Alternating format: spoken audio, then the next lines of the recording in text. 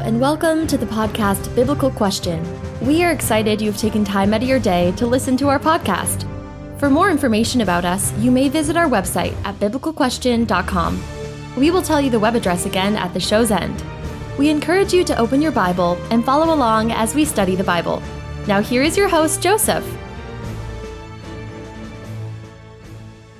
Well, hello there. Welcome to the podcast. We're glad that you've taken time out of your day to download our podcast and to listen to us. We certainly hope and pray that God would be glorified and you as our listeners would be edified.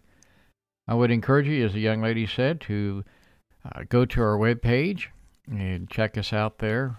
We are really trying to raise funds to keep the webpage going as well as this podcast. We know everybody's struggling right now.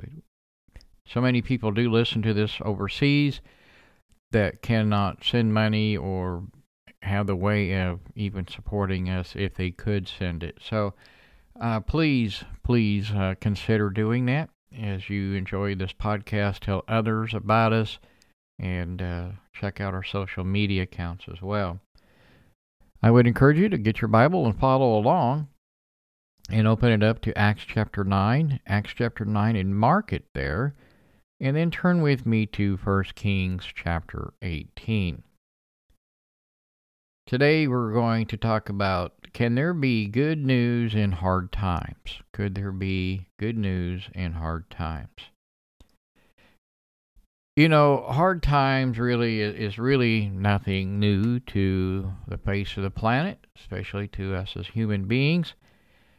Hard times, trials, tribulations, seem to be a constant thing, like the changing of the weather. You can watch the news on any given day or hear hard times around the country or the country that you live in. You can read them in the newspaper or listen to the radio, listen to the news. It's just totally around us. It's really hard to avoid hard times. I think hard times are coming for most Americans, if not all of us. I think the wrath of God really is upon us unless we turn and repent. But even if you look back in Israel's day and time, I mean, they had hard times as well, and it was usually when they had drifted away from God as a nation.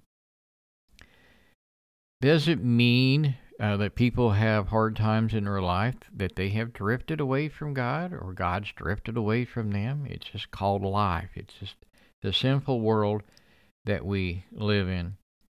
They're simply around us. We all have experienced them. We will experience them again at some point in our lives.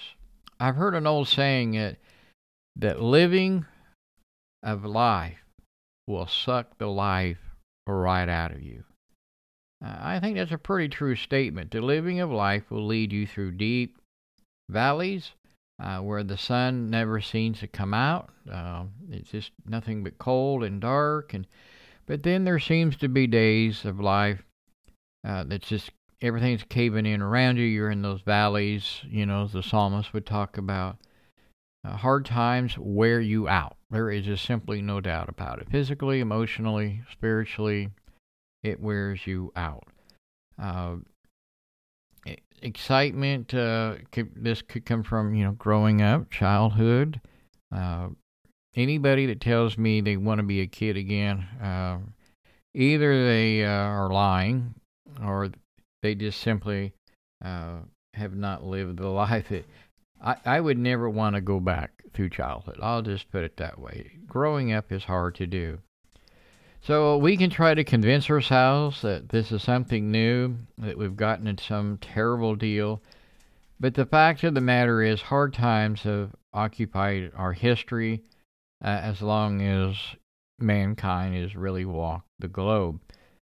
There are some today that teach this bold-faced lie, that if you do what God says to the letter of the law, you will never go through hard times.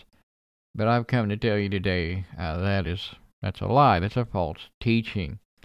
An example, you don't think that Jesus didn't have a hard day in the garden, going through a crucifixion, a beating, and dying? You don't think that was not a hard time I think you need to reevaluate. And he obviously led a perfect life. He was sinless. The other things could be said true about the apostles and their preaching, the teaching, the martyrism that they would go through, prison, and so on. So you can be living a very true, faithful life to God and still have hard times. There was a man that lived about 3,000 years ago. So much, I guess, for hard times being new, right? He did exactly what God had commanded him to do, and yet it got him in all kinds of trouble.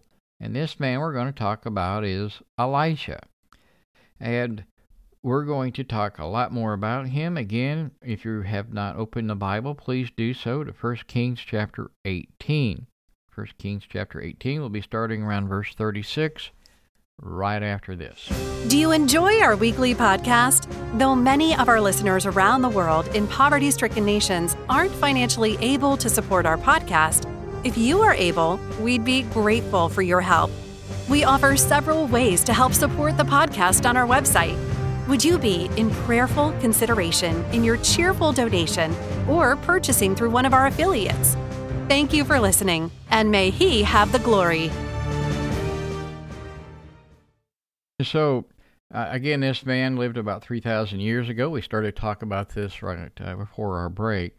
The man's name is Elisha, and this would be truly a man of God who was challenged by the king's yes man, as I would call them. The king would tell them to go do something, and they say, yes, king. He never questioned anything. They just kind of went and did it. And so these guys would be false prophets, and he will challenge them, and along with Jezebel, and it's all going to come to a head really at Mount Carmel. And the challengers are really quite bold. Elisha and the prophets would each get one bull to sacrifice on an altar located there at Mount Carmel, and that the God would answer with fire, burn up the sacrifice, would be recognized as the one true living God. And there's really, if you read all this text, we're going to read quite a bit of it, but there's a lot of people here. They are really watching, observing. I'm sure if we had something like this going on in our day, people would just come from everywhere to watch this, especially as news traveled about what was going on. So Elisha really has a lot to lose if God really doesn't show up for this event. But he had much more to lose if he refused to show up for God. To make a long story short, these false prophets, they'll dance around, they chant, they cut themselves with knives, trying to arouse their god, Baal. And nothing really happens. So when it finally, this event kind of says, hey, Baal really doesn't have any power to do what he's being asked, Elisha then kind of what we would say is steps up to the plate. Remember, the true God would answer with fire.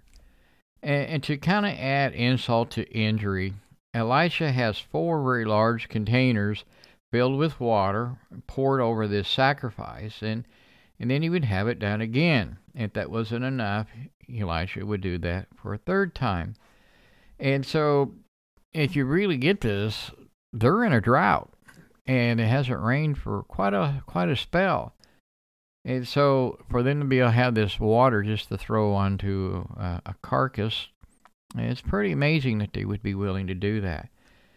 So follow along here with me, 1 Kings chapter 18, as Elisha lifts up his eyes to heaven and says, O Lord, God of Abraham, Isaac, and Israel, let it be known today that you are God in Israel, and that I am your servant, and have done these things at your command. Verse 37, Answer me, O Lord, answer me, so these people will know that you, O Lord, are God, and that you are turning their hearts back again.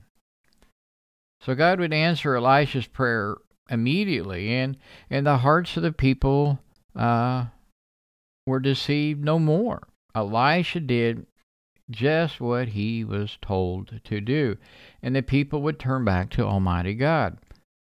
In the very next chapter, we hear that the king and Jezebel, they're really mad as, we would say mad as hornets. They're really, really upset.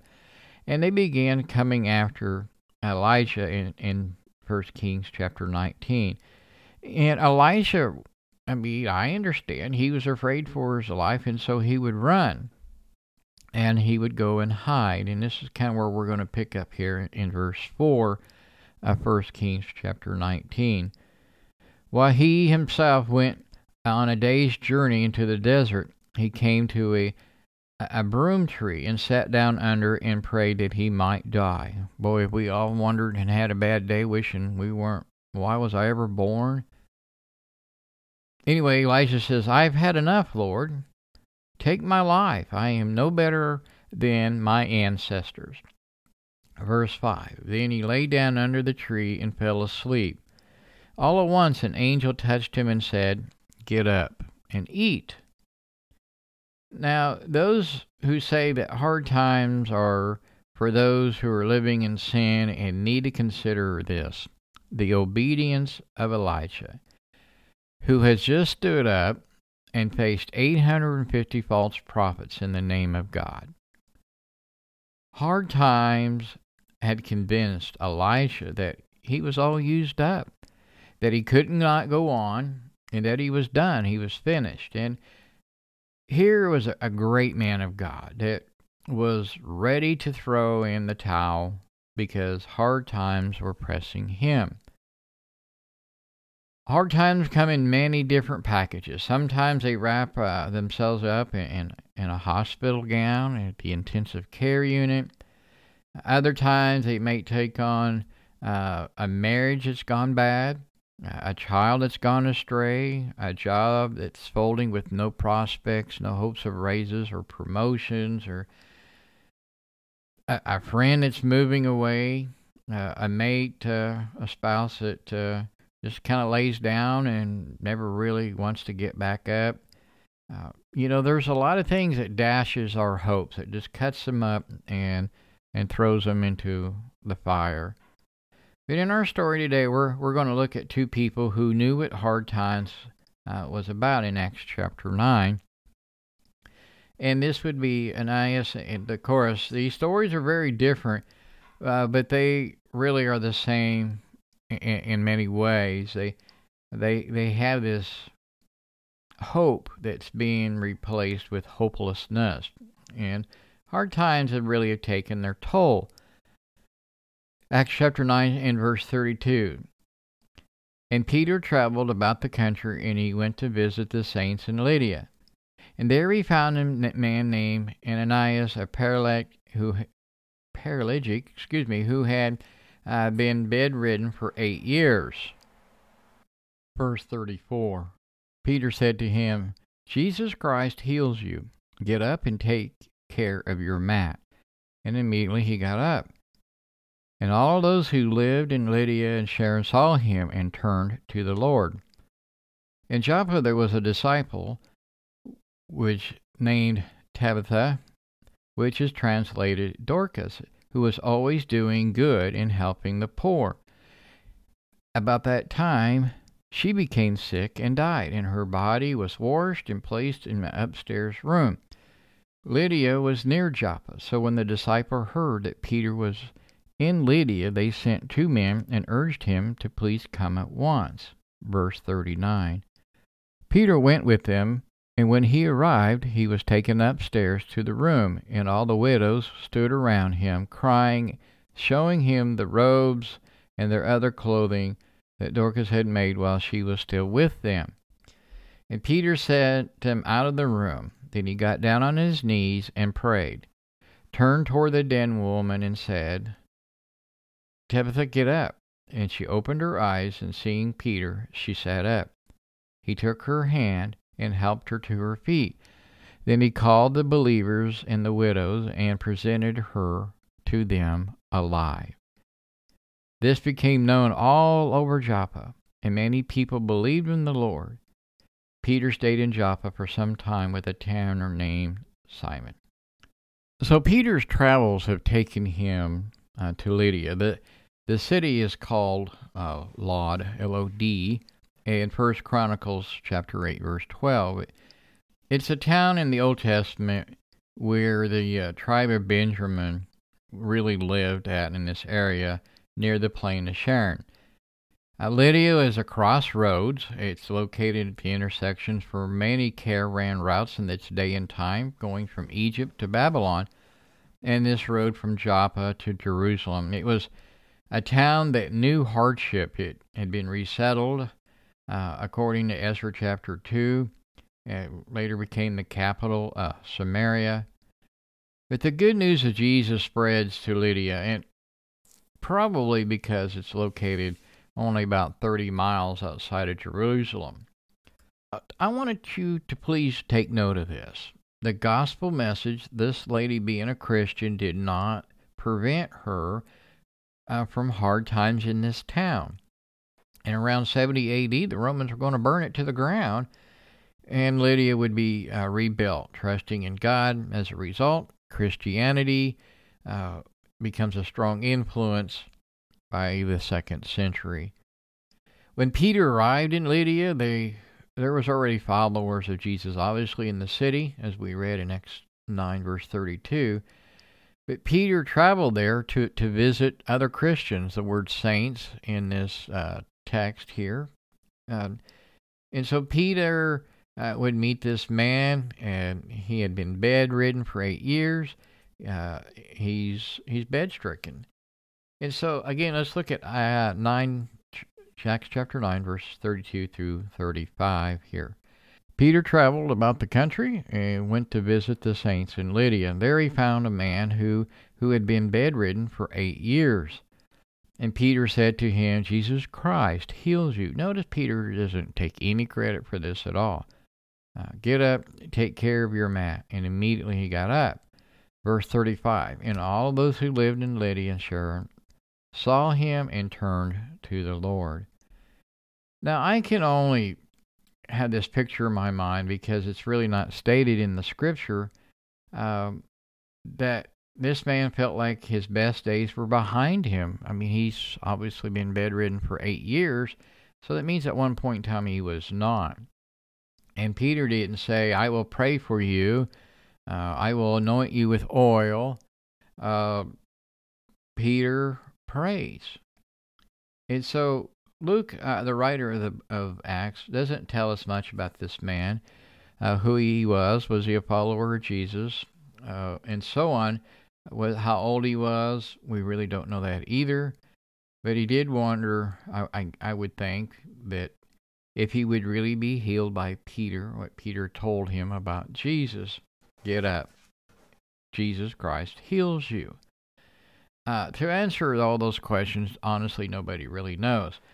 There's no way to know what is going on in this man's mind. But I can tell you, he felt that, a day in bed, perhaps he dreamed that someday he would get up and be able to walk around and be with the others in town, go do his job, whatever it is. And so, but I'm not sure that this man really is the focus of the story. I mean, Luke ends his 4-letter verse about this man with these words, all of those who lived in Lydia saw him and turned to the Lord. So I'm pretty convinced that all those that Peter's talking about, Luke, wants us to take notice of this little story about God healing this man and how many people came to the knowledge and believing in God. I'm convinced sometimes we miss the good news in the midst of our hard times because we're looking for all the wrong answers, and I know that we all do that. We're looking for relief in our distress. We're looking for the hand of God in everything and our difficulties, trying to find the right answers. What path and doors am I supposed to really be walking on or walking through? There is good news for hard times, listeners, and it's this. God's love is demonstrated to us through Jesus. And I want to tell you another story about good news for hard times. Just just 12 miles from Lydia, there's another town called Joppa. And this town is around modern-day Tel Aviv in Israel, be a suburb of Tel Aviv. And there's a beautiful woman who is busy doing good in her own town. She becomes ill. Eventually, she dies. These people heard Peter was in the area, and so they go looking for Peter to bring Peter back to the house. And as we have already read, Peter would go up. He would pray over her. In verse 39 here again, Peter went with them, and when he arrived, he was taken upstairs to the room where all the widows stood around him, crying and showing him the robes that she had made. And so, again, if you don't pay attention, you can very easily miss one of the most beautiful, compelling parts of this story in verse 36 that Luke tells us about. She was a lady who was always going around and doing good and helping the poor. And it seems after Peter arrives, the widows are, they're all trying to do their mourning and whatnot. I'm not sure that the focus of this story on this lady is all of those who are upstairs in this room, but it's those who heard what had happened. Verse 42 again, this became known all over Joppa, and many people believed in the Lord. So through this lady's, she's done really good things. All of a sudden she gets ill, she dies, and maybe somebody might think, well, that's all sad, and it just happens. Others might think, wow, she claims to be a Christian, believing in God, trusting in God. What's really happened to her? But the good news is, even in the hard times, this lady has not been left behind in her troubles. God has taken care of her and sends Peter. That's something else too. God sends people in our lives to help us through hard times. And, it's kind of sad when I hear people say, well, I don't really want to talk to that person. They're just full of drama. I don't want to hear about their troubles. I've got my own. Well, a Christian brother or sister in Christ will listen and try to do their best to give godly advice, if there is any godly advice to be given. Definitely be praying with those people and for those people. I mean, when they're in hard times, it is just difficult and to get through. And some people get really stuck in the rut, and that's easy to do as well. So this idea, again, it's taught especially in America, wealth and health, and if you believe in God, you can have all these great riches, fancy cars, millions of dollars. Well, that all might be fine and dandy, and God might grant you those things, but the true thing is God has given you His Son. He is the bearer of good news. Life on earth is hard. It really is. But we have something to look forward to, and that's something I do. I just know that someday I'm going to be with the Lord, and that is what gets me through the day. Not saying that's easy for us to do when we're going through lots of hard times. If you need help or prayers, I would really encourage you to find somebody that would really pray with you. We do have a prayer list currently on our webpage. If you're a regular listener for the last month, 6 weeks, we've asked pretty diligently for financial help to keep all that going.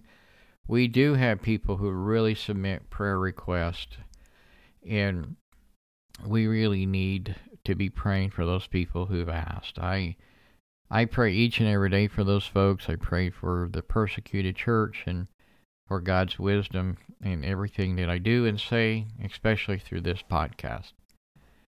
Well, I hope that God will continue to bless you and that you'll continue to listen to us and tell others about us. And may God bless you, and may He always have the glory. Thank you for listening to this week's podcast. Be sure to hit the like button and follow us on your podcasting app. please check out our website at biblicalquestion.com. All one word, all lowercase. In addition, we have a prayer request page, a way of contacting us, a statement of faith, and other resources for our listeners. Do you have a Bible question you would like answered on a future podcast? Or prayer request? We would be honored to hear from you and add your prayer request to our list so others may pray for you. Subscribe to our newsletter and follow us on our social media accounts. Again, that is biblicalquestion.com. Thank you, and may He have the glory.